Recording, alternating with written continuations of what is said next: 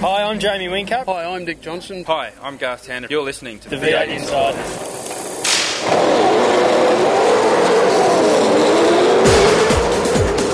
It's your weekly dose of V8 news on the V8 Insiders. Now here's your host, Craig Revell.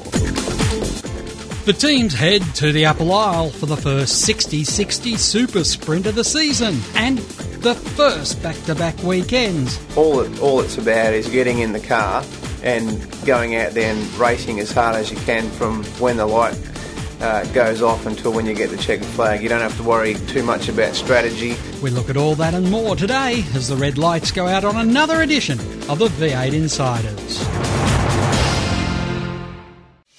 You've taken the V8 to the races. You watch the action on TV.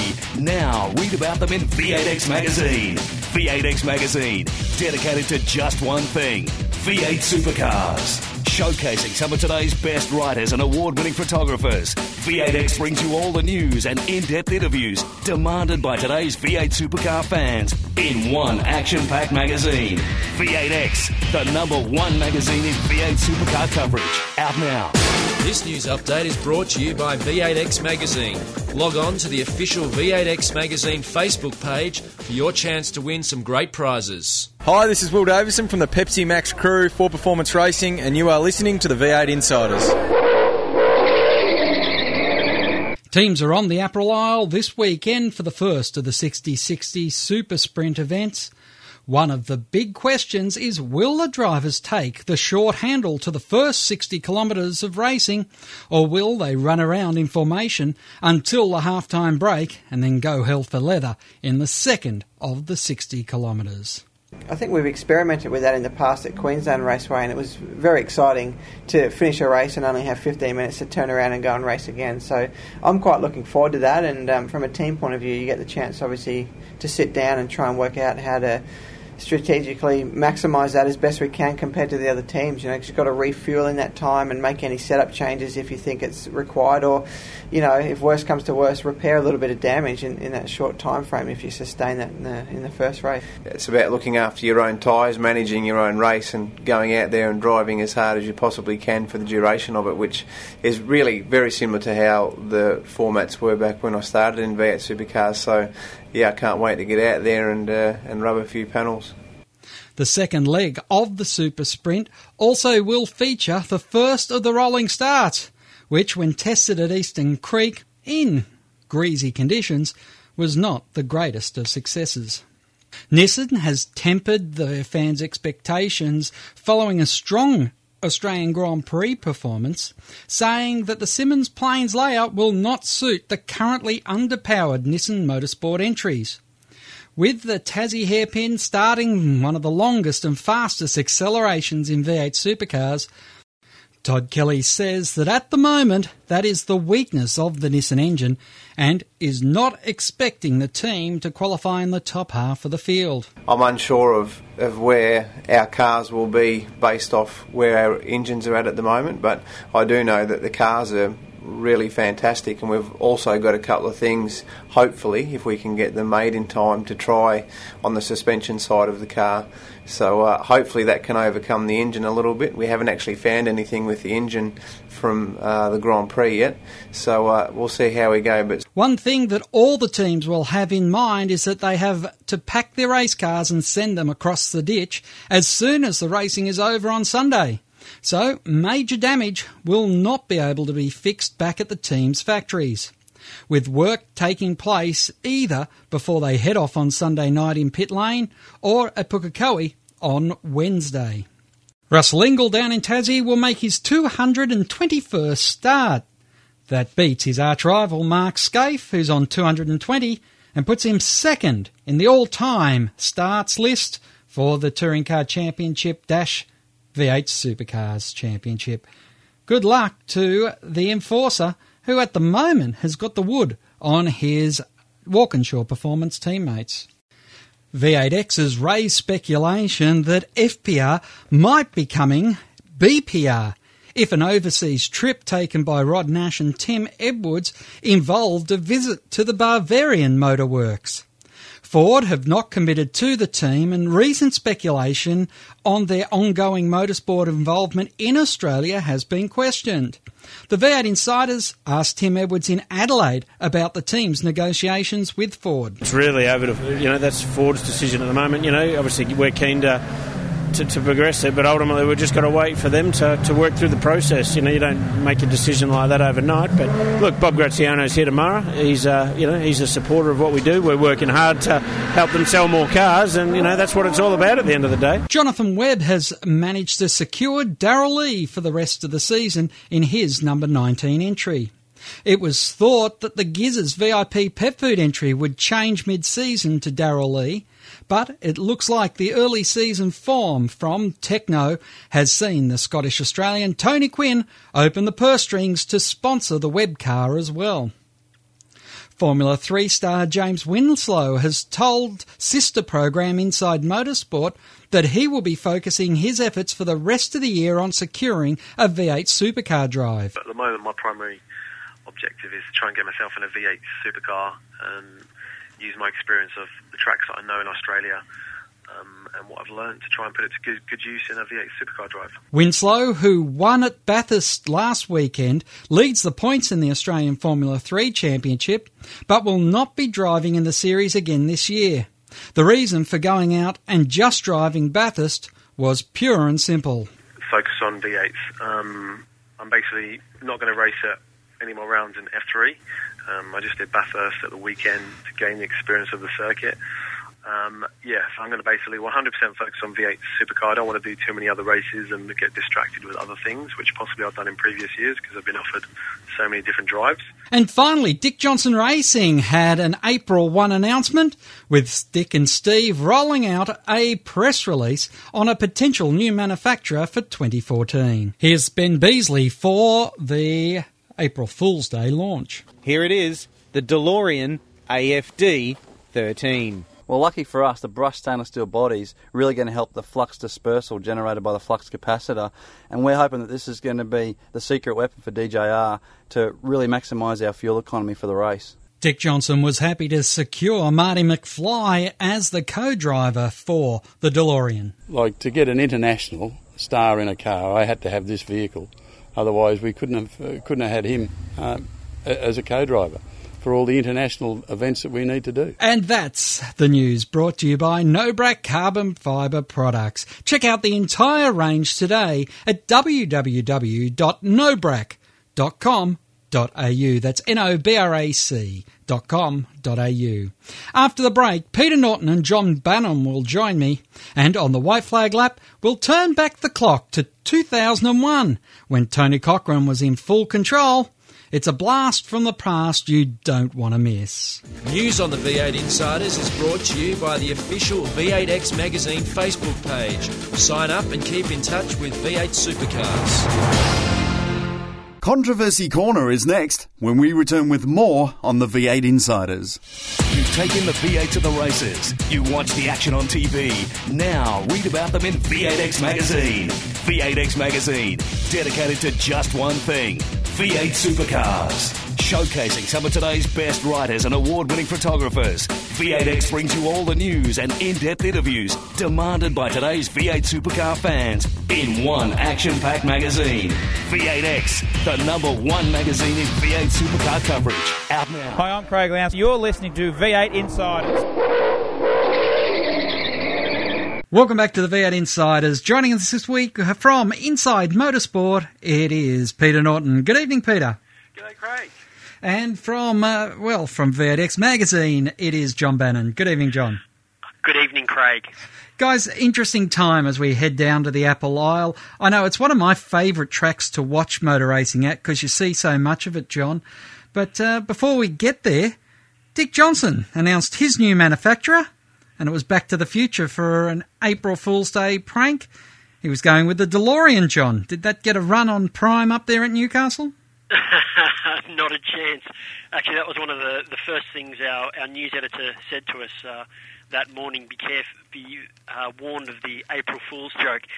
In fact, one of the local coppers here speaks of an April Fool's joke once where he said everyone to go down to the wharf here to watch a man eating fish, and hundreds of people flocked, and there was a guy sitting on a park bench eating fish. So I guess it's a bit of a warning to journalists to do a bit of fact-checking on April Fool's Day.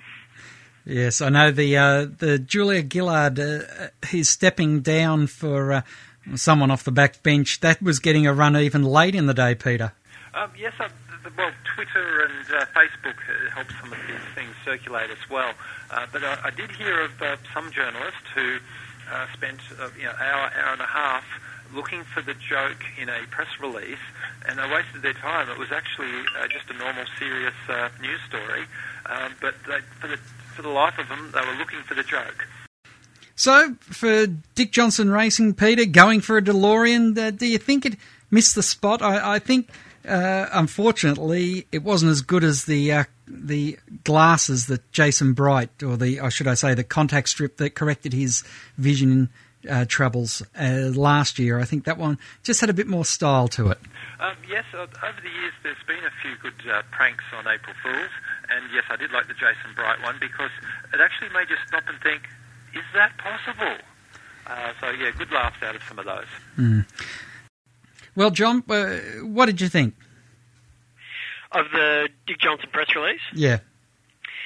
Oh, I think that's fine. It's probably good for the team, actually, at this time to get a bit of extra publicity. And, you know, if the journos go ahead and print that sort of thing, or even refer to it later that they tried a bit of an April Fool's joke, then it's good publicity for the team. And at a time where, obviously their different struggles have been played out in the media, it's probably good to get a little bit of extra attention and support. So I don't really see any problem with it. Everyone knows it's April Fool's. Everyone's going to try something. I don't think there's really any big harm. Of course, as John said, Peter, at least DJR was getting good press. Well, this is right, and I think that, to me, the gag worked quite nicely, because it is a team that's, thinking of past glory, so the time travel kind of connection there sort of works a bit, that the recent present has been pretty rough for them, so, being able to jump back in time to enjoy the glory again would be lovely, but then also to get that technical edge to be able to predict the future. That would be handy for them as well. So best of luck to them. Of course, it's almost back to the future with the format this weekend. John, it's 60 kilometres, 15-minute halftime and 60 kilometres. Not that the halftime is anything old, but certainly short, sharp races are certainly back to old-school racing. Yeah, it seems like something out of the mid-90s, Craig, but... and I'm assuming with this style of racing, there's no fuel stops, is there? No, only tyres. Yeah, so that's interesting. I think I don't know if I like that. I think it could potentially make the races that little bit more boring and processional in a way, particularly if now all we're really relying on in terms of entertainment is tyre degradation. So. Of course, tyre degradation can be interesting in that different drivers will manage the tyres differently, and some will do that well and others won't. But I think it's a shame that they've gone away from the format. In a longer format, you have all that pit strategy play out. There's often more incidents. I'm not sure I'm such a fan of the new format. Peter, it's almost like a support event.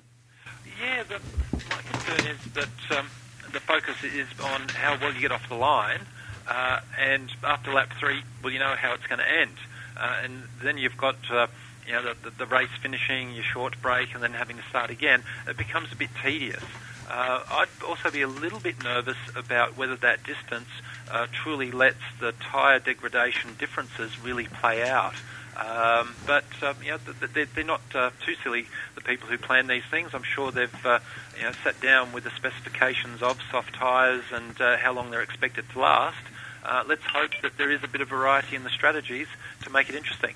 I hope also that the drivers try to race in the first 60 kilometres because, Peter, it could be a very boring 60 kilometres of racing if they're not going to mix it up. Well, exactly. their mindset may be, look, get a good start, settle down, and up to lap 3, just hang in there. That would defeat the purpose of it all. John, do you think the drivers will go hard early? Oh, it really is hard to say. I'm not quite up with the point structure. How many points do you get for the end of the first race? Is there any difference between that and the second? Or There's no points for the first one. It's your starting position for the second. Yeah, well, that is a major problem, isn't it? So you'd think that people are going to, I guess, take minimal risks and really look after their tyres and put themselves in a position for that second race. Yeah, that is a worry, because you really could get quite a procession. I guess it is worth fighting to be higher up the grid for the second race, particularly if you didn't qualify well, but it's still strange to me. I don't understand why they've gone back to this sort of format. I hope I'm proven wrong. I hope it's exciting. I hope it's a breath of fresh air and is something that the fans really love and us in the media really enjoy as well. But I guess the proof will be in the pudding on the weekend. Of course, Nissan are already playing down expectations after what I thought was a very good Australian Grand Prix weekend, John, because they're saying we still don't have the horsepower, and when you come out of the tightest corner in Australia onto one of the longest straights and the hardest accelerations, we just don't have the engine underneath us yet. That might be the case, but they're doing very, very well for a new team. They're quick. Their drivers have featured in the top 10 in races. They've all been competitive and in many ways have exceeded expectations. And compared to Mercedes, have debuted really well. Of course, they've had much longer to prepare. They've known about their program for significantly longer. But you'd have to say that they have been on the ball, and if this is how good they are at this point in the season, imagine what they'll be like at the end of the season or even next year. They could really take it to some of the Ford and Holden teams. Because, Peter, the Mercs are a worry, aren't they? Yes, I would have expected that news story to be about the Mercs. We've seen that they don't quite have the mumbo-jumbo in those engines quite yet. But also what hasn't been discussed on this one yet is that that track is very tough on very tough on brakes, and a few people have shown some concern about the braking package in this car of the future, and I think that leading into that hairpin, it's going to be a real test for these braking packages. An interesting point. Guys, ahead of the break, we've seen some great performances by rookie drivers. Scott McLaughlin, Scott Pye particularly have done extremely well. Who do you think is going to be the rookie that suits the Tasmanian circuit the best, John? Well, I think you've just named both of them, Craig.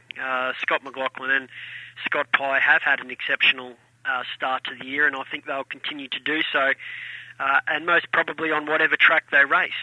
They're two very impressive young men. I spoke to them both last week, and Scott's obviously on a high. Scott McLaughlin, I should say. I'm forgetting we've got two Scotts here, so I've got to say which one. McLaughlin is on a high after his victory at Albert Park, and they both seem to have reasonably quick cars between them.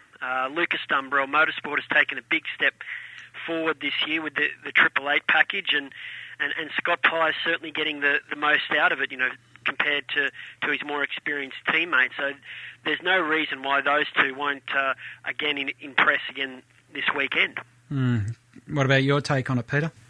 I think I'd lean towards Scott Pye doing slightly better because I feel that he's got just that little bit more experience.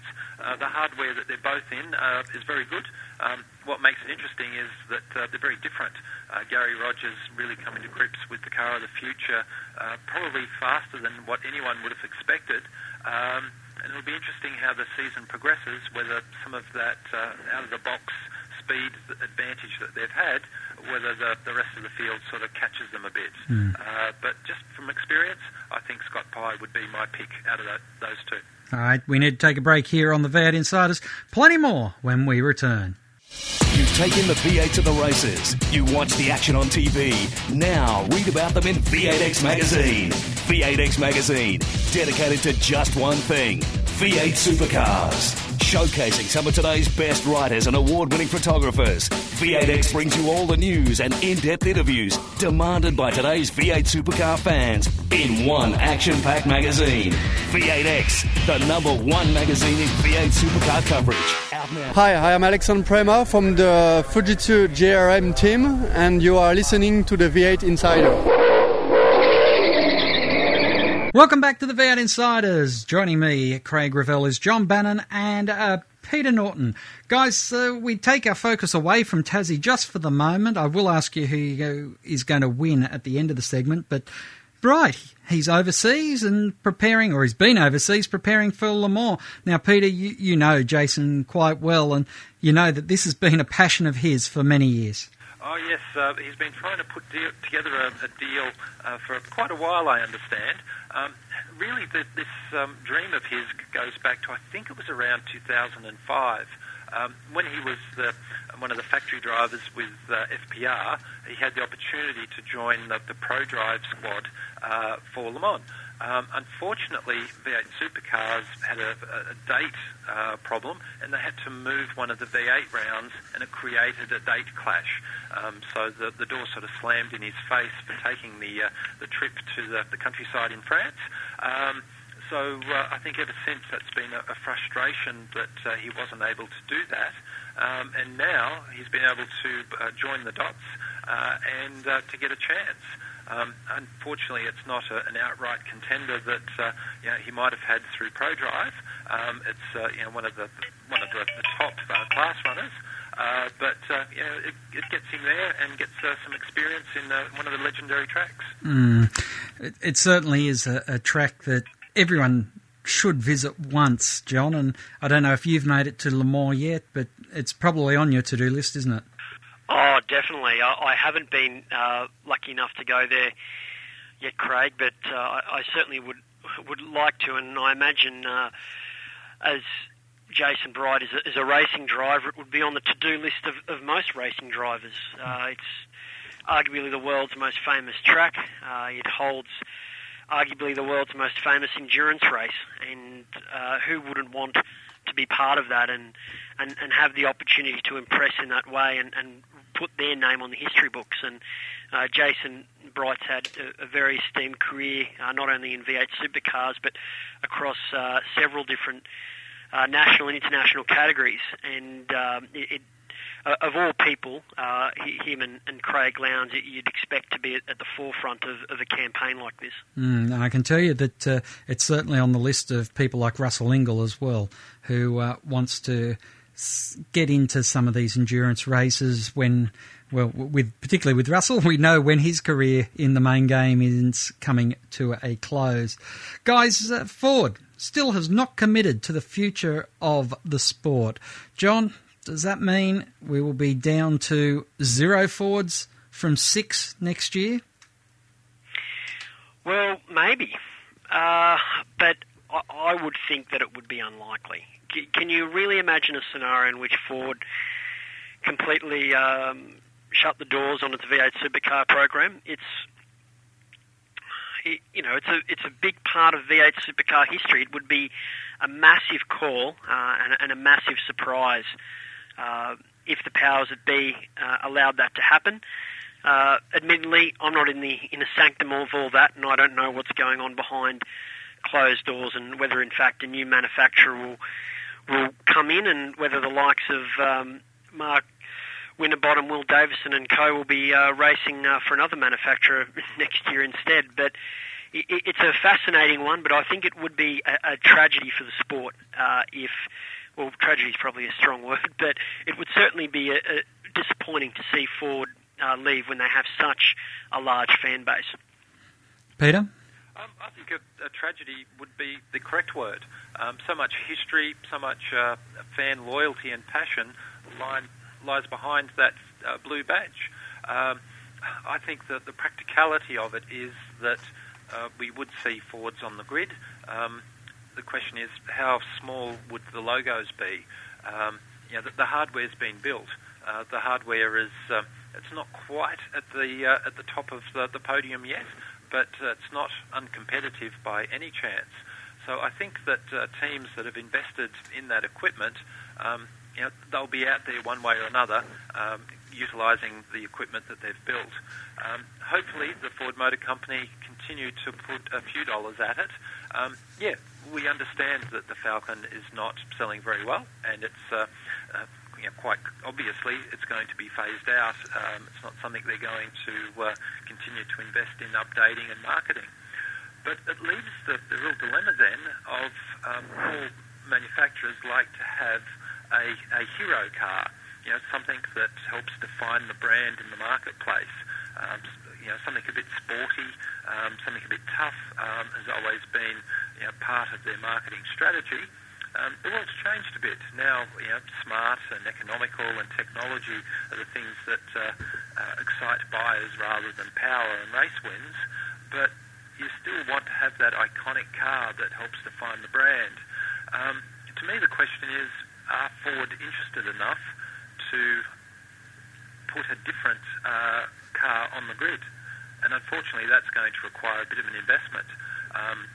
Would they bring in the Mustang and then get the body panels put onto the existing Chevys to go racing Mustangs for a smaller investment than that's something that's a whole brand new shape? A lot of questions that only time will tell. And there is a bit of a precedent here as well in terms of what's happened with the Ute and how they've stopped production on their XR8 Ute. Well, I think that's the case anyway. So with that happening in the Ute series, you'd consider that it's certainly a possibility that the Falcon could go the same way.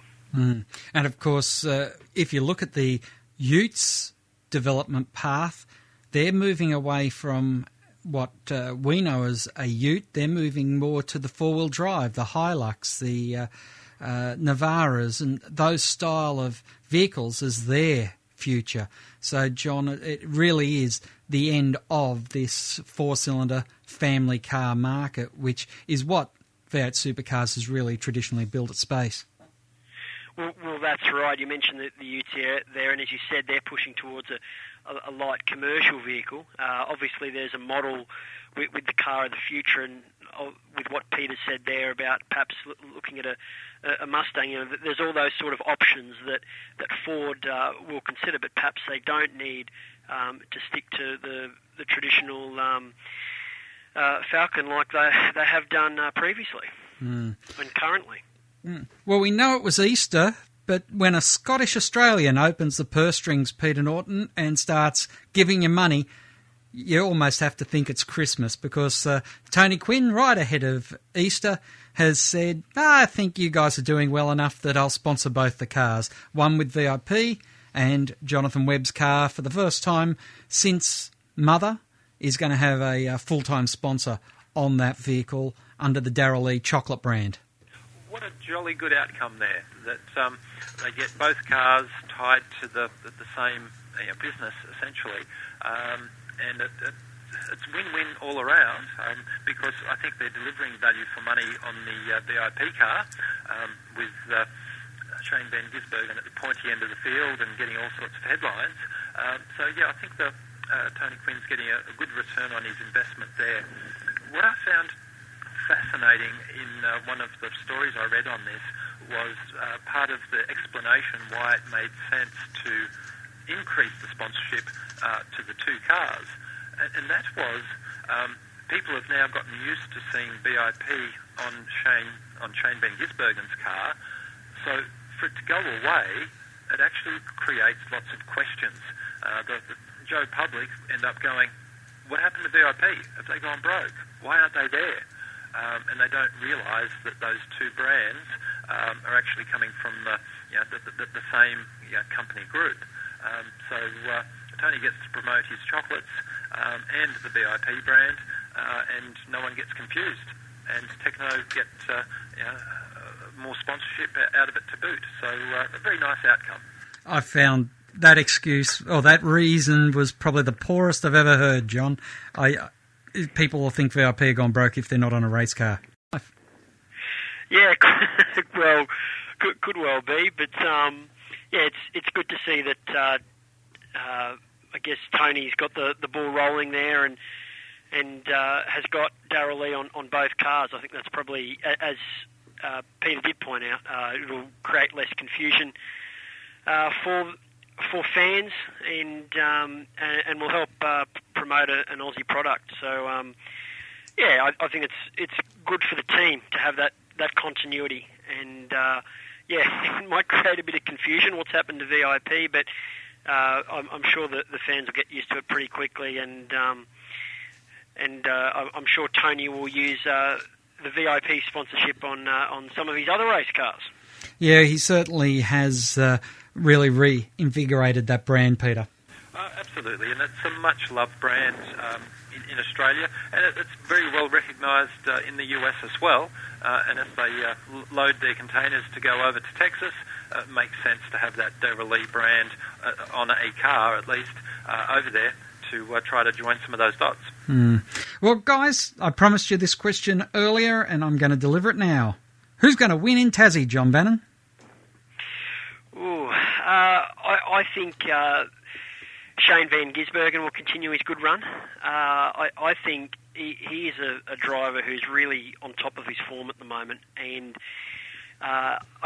he just seems to want it more than anybody else at the moment. And they've obviously got a quick package underneath them, and there's no reason why he can't win. So he'll be my pick for the weekend. I'm going to preempt you, Peter. I think it's going to be a Red Bull fest. What about you? I'm thinking Jamie Whincup has something to prove. All of these other upstarts have taken all of the glory so far, and in the background he's been sorting out some of his contractual issues with previous energy drinks.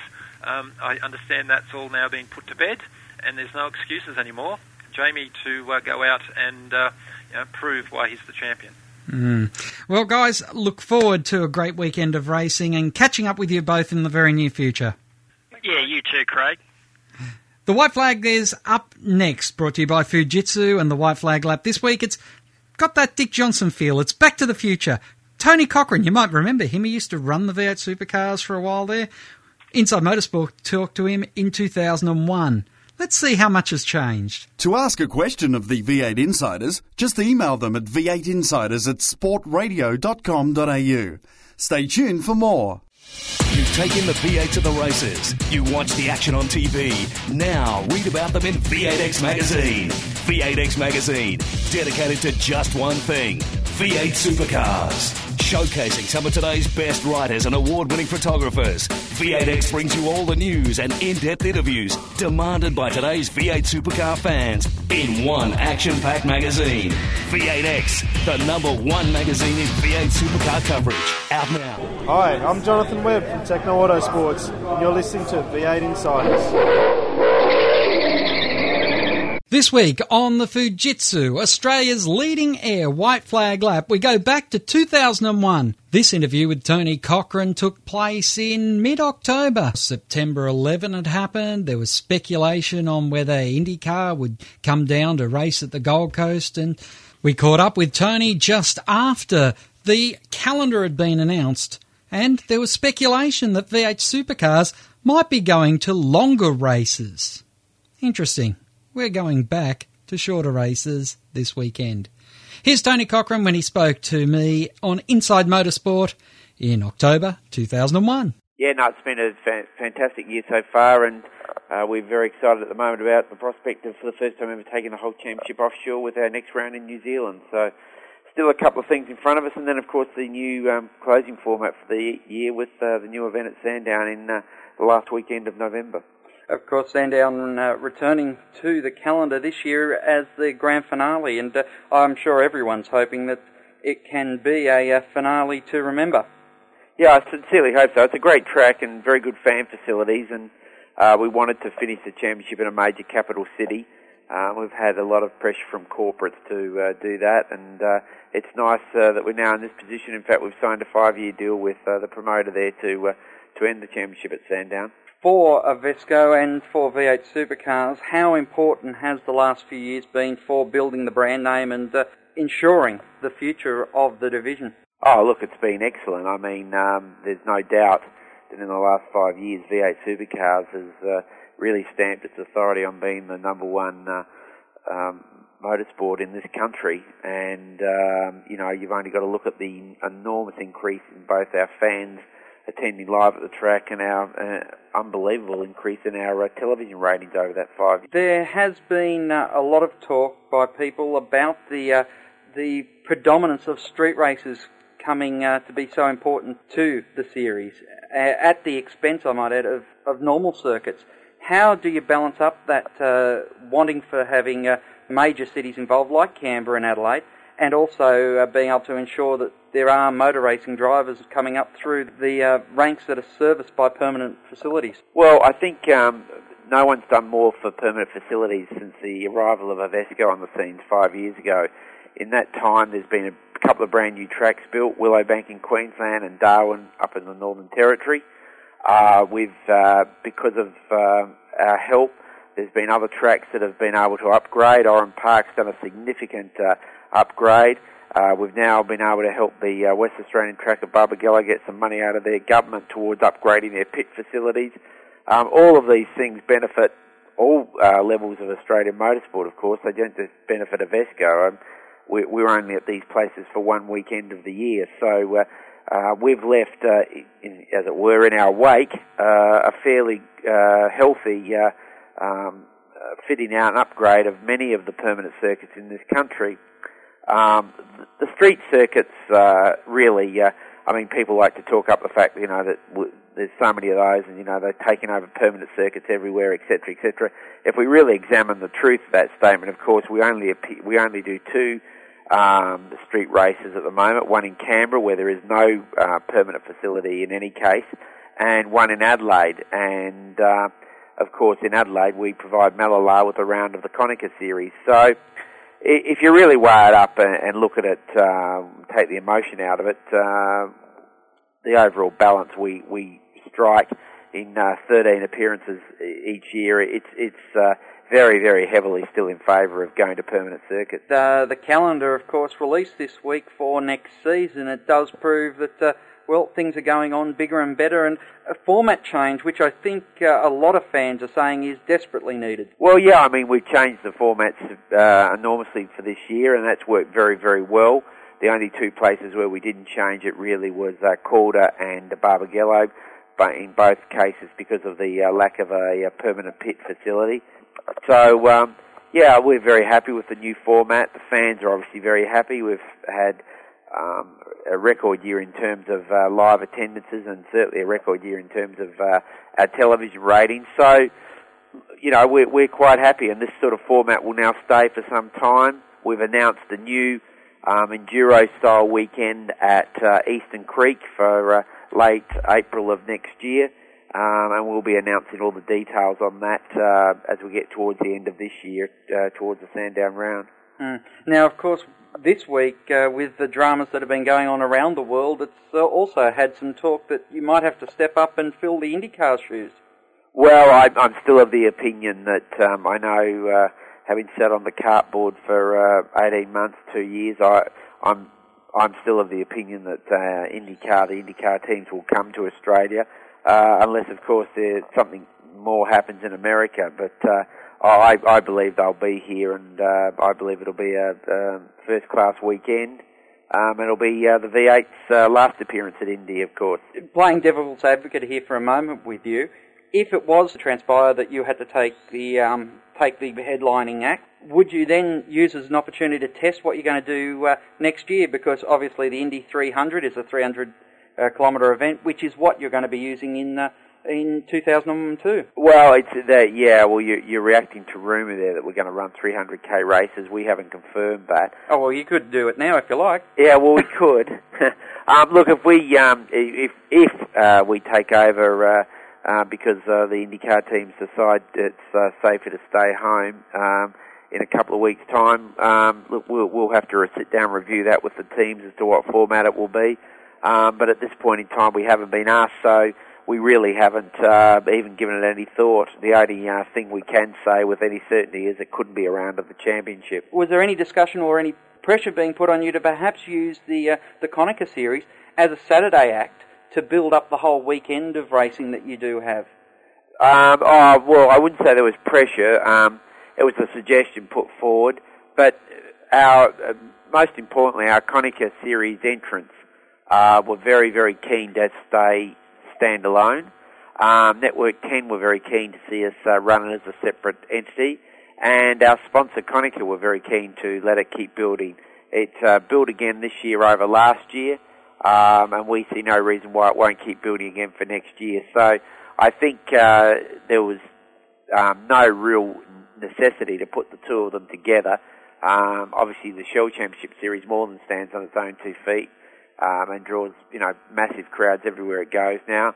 The Konica Series is a very good development series, and we're doubling the prize money in that championship next year for our entrants, and we're very confident the Konica Series will continue to grow. We're very happy with our first Konica race at Bathurst this year. We're going to seek to put that in a better time slot on the Saturday next year. But no, look, overall the Konica Series has proven to be an outstanding success and gives young drivers a real chance to get used to our cars before hopefully they get caught up in the cut and thrust of the main Shell Championship Series. I know there is talk next year that you're going to have something like 43 cars fighting out for 33 spots on the grid. What, at the Shell Series? Yes. Well, yeah, I mean, that's possible, of course. We do limit the Shell Championship Series these days to 32 cars and at most of our events. And obviously, if more than that want to run, then they've got to come along and qualify, and they do run the risk of not getting a start on Saturday or Sunday. That has made for some exciting Friday afternoons.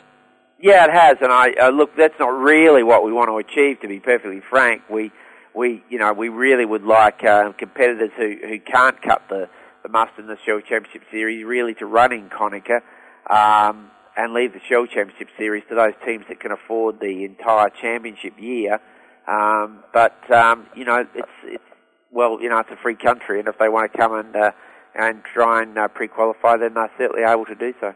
And finally, your relationship with the 10 Network now extends for a multi-year contract. How hard has it been to deal with Channel 10 knowing that they now have football rights for every Saturday? Well, it hasn't been hard at all. In fact, it's worked very much to our advantage because we think we'll get a lot of cross-promotional benefits out of their football coverage. We have a relationship in our new 5-year agreement which guarantees the championship will be shown live or as live, depending on time slots in various states, and on Saturday and Sunday afternoons, and 10 will work that in around their commitments with the AFL, and if there is a clash, they will give that particular game off to Channel 9. It has been a criticism in some of the chat rooms that you see on the website and talking to fans that Channel 10 haven't added anything to the television coverage of motor racing since they've taken over, with the exception of time slot. They haven't really increased, for argument's sake, even simple things like graphics are still the same graphics as we saw on Channel 7. Just little things that every year used to change over at 7. People have said we're still seeing 5 years ago what was going on the screens. Yeah, I think that's pretty harsh criticism. I think people tend to have very short memories when it suits them. The truth of the matter is, of course, if we go back 6 years ago to the good old days of the other broadcaster, most of the Shell rounds were shown at 11:30 or midnight on a Sunday night. So it was hardly what you call very convenient.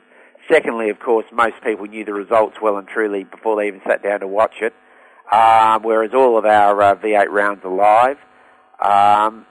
The extent of the coverage has grown massively in the 5 years. We're going to end up this year doing about 76 hours, I think it is, in total live coverage of V8s. In Channel 7's last year, they did, of live coverage, they did less than 22 hours. So, I don't think the criticism's particularly fair, and the new timing package that Avesco's worked with all this year, which now throws up split times on the screen, is a brand new innovation, and that we'll be able to relay that whole information onto the screen live next year. So there'll be quite a bit more time and information available next year on the screens. We've introduced top 10, top 15 shootouts. Certainly 10 don't show all of those, but they show quite a few of them. So I think that 10 have done a tremendous job with the coverage. It's fully digital. I realise a lot of people don't have digital sets yet, but when they do and they've got the black the box decoders, you'll find that at quite a few of our major events you can actually pick up 3 different channels of our rounds. So there are a lot of things in the loop that will transpire and come through as time goes on. And, you know, I have to say I think they've done an exceptionally good job of motorsport coverage. I think they've brought it up to a standard that's now level with the other sports, whereas it was very much foundering in the background at Network 7. Now, Bathurst, of course, the controversy is the long weekend. And will we see the V8s back on the long weekend? No, unfortunately, because of the NRL moving there, making this decision to run their grand final on the long weekend. Both our promoter, IMG at Bathurst, and Network 10, the TV network, they both wish us to have a standalone weekend. They don't wish our event to be overshadowed by any other sporting events, so we're going to the weekend after the long weekend, as we did this year, and that will become the standard weekend for us. Finally, are you still enjoying the job up there running the powers of Avesco? Oh yeah, look, it's like any job. You have moments where it's good and moments where it's bad. But look, no, overall we're pretty. I think we're pretty happy with the way things are going. And 5 years on, you know, I certainly I'm endorsed as chairman. I think it's for another 2 years. I certainly plan on seeing those 2 years out, and you know, we'll have a bit of a review of look at it then. That's all we have time for this week on the V8 Insiders. As the checkered flag waves over another edition. Till next time round, keep smiling and bye for now. Join us next week for more V8 Insiders, only on v8x.com.au.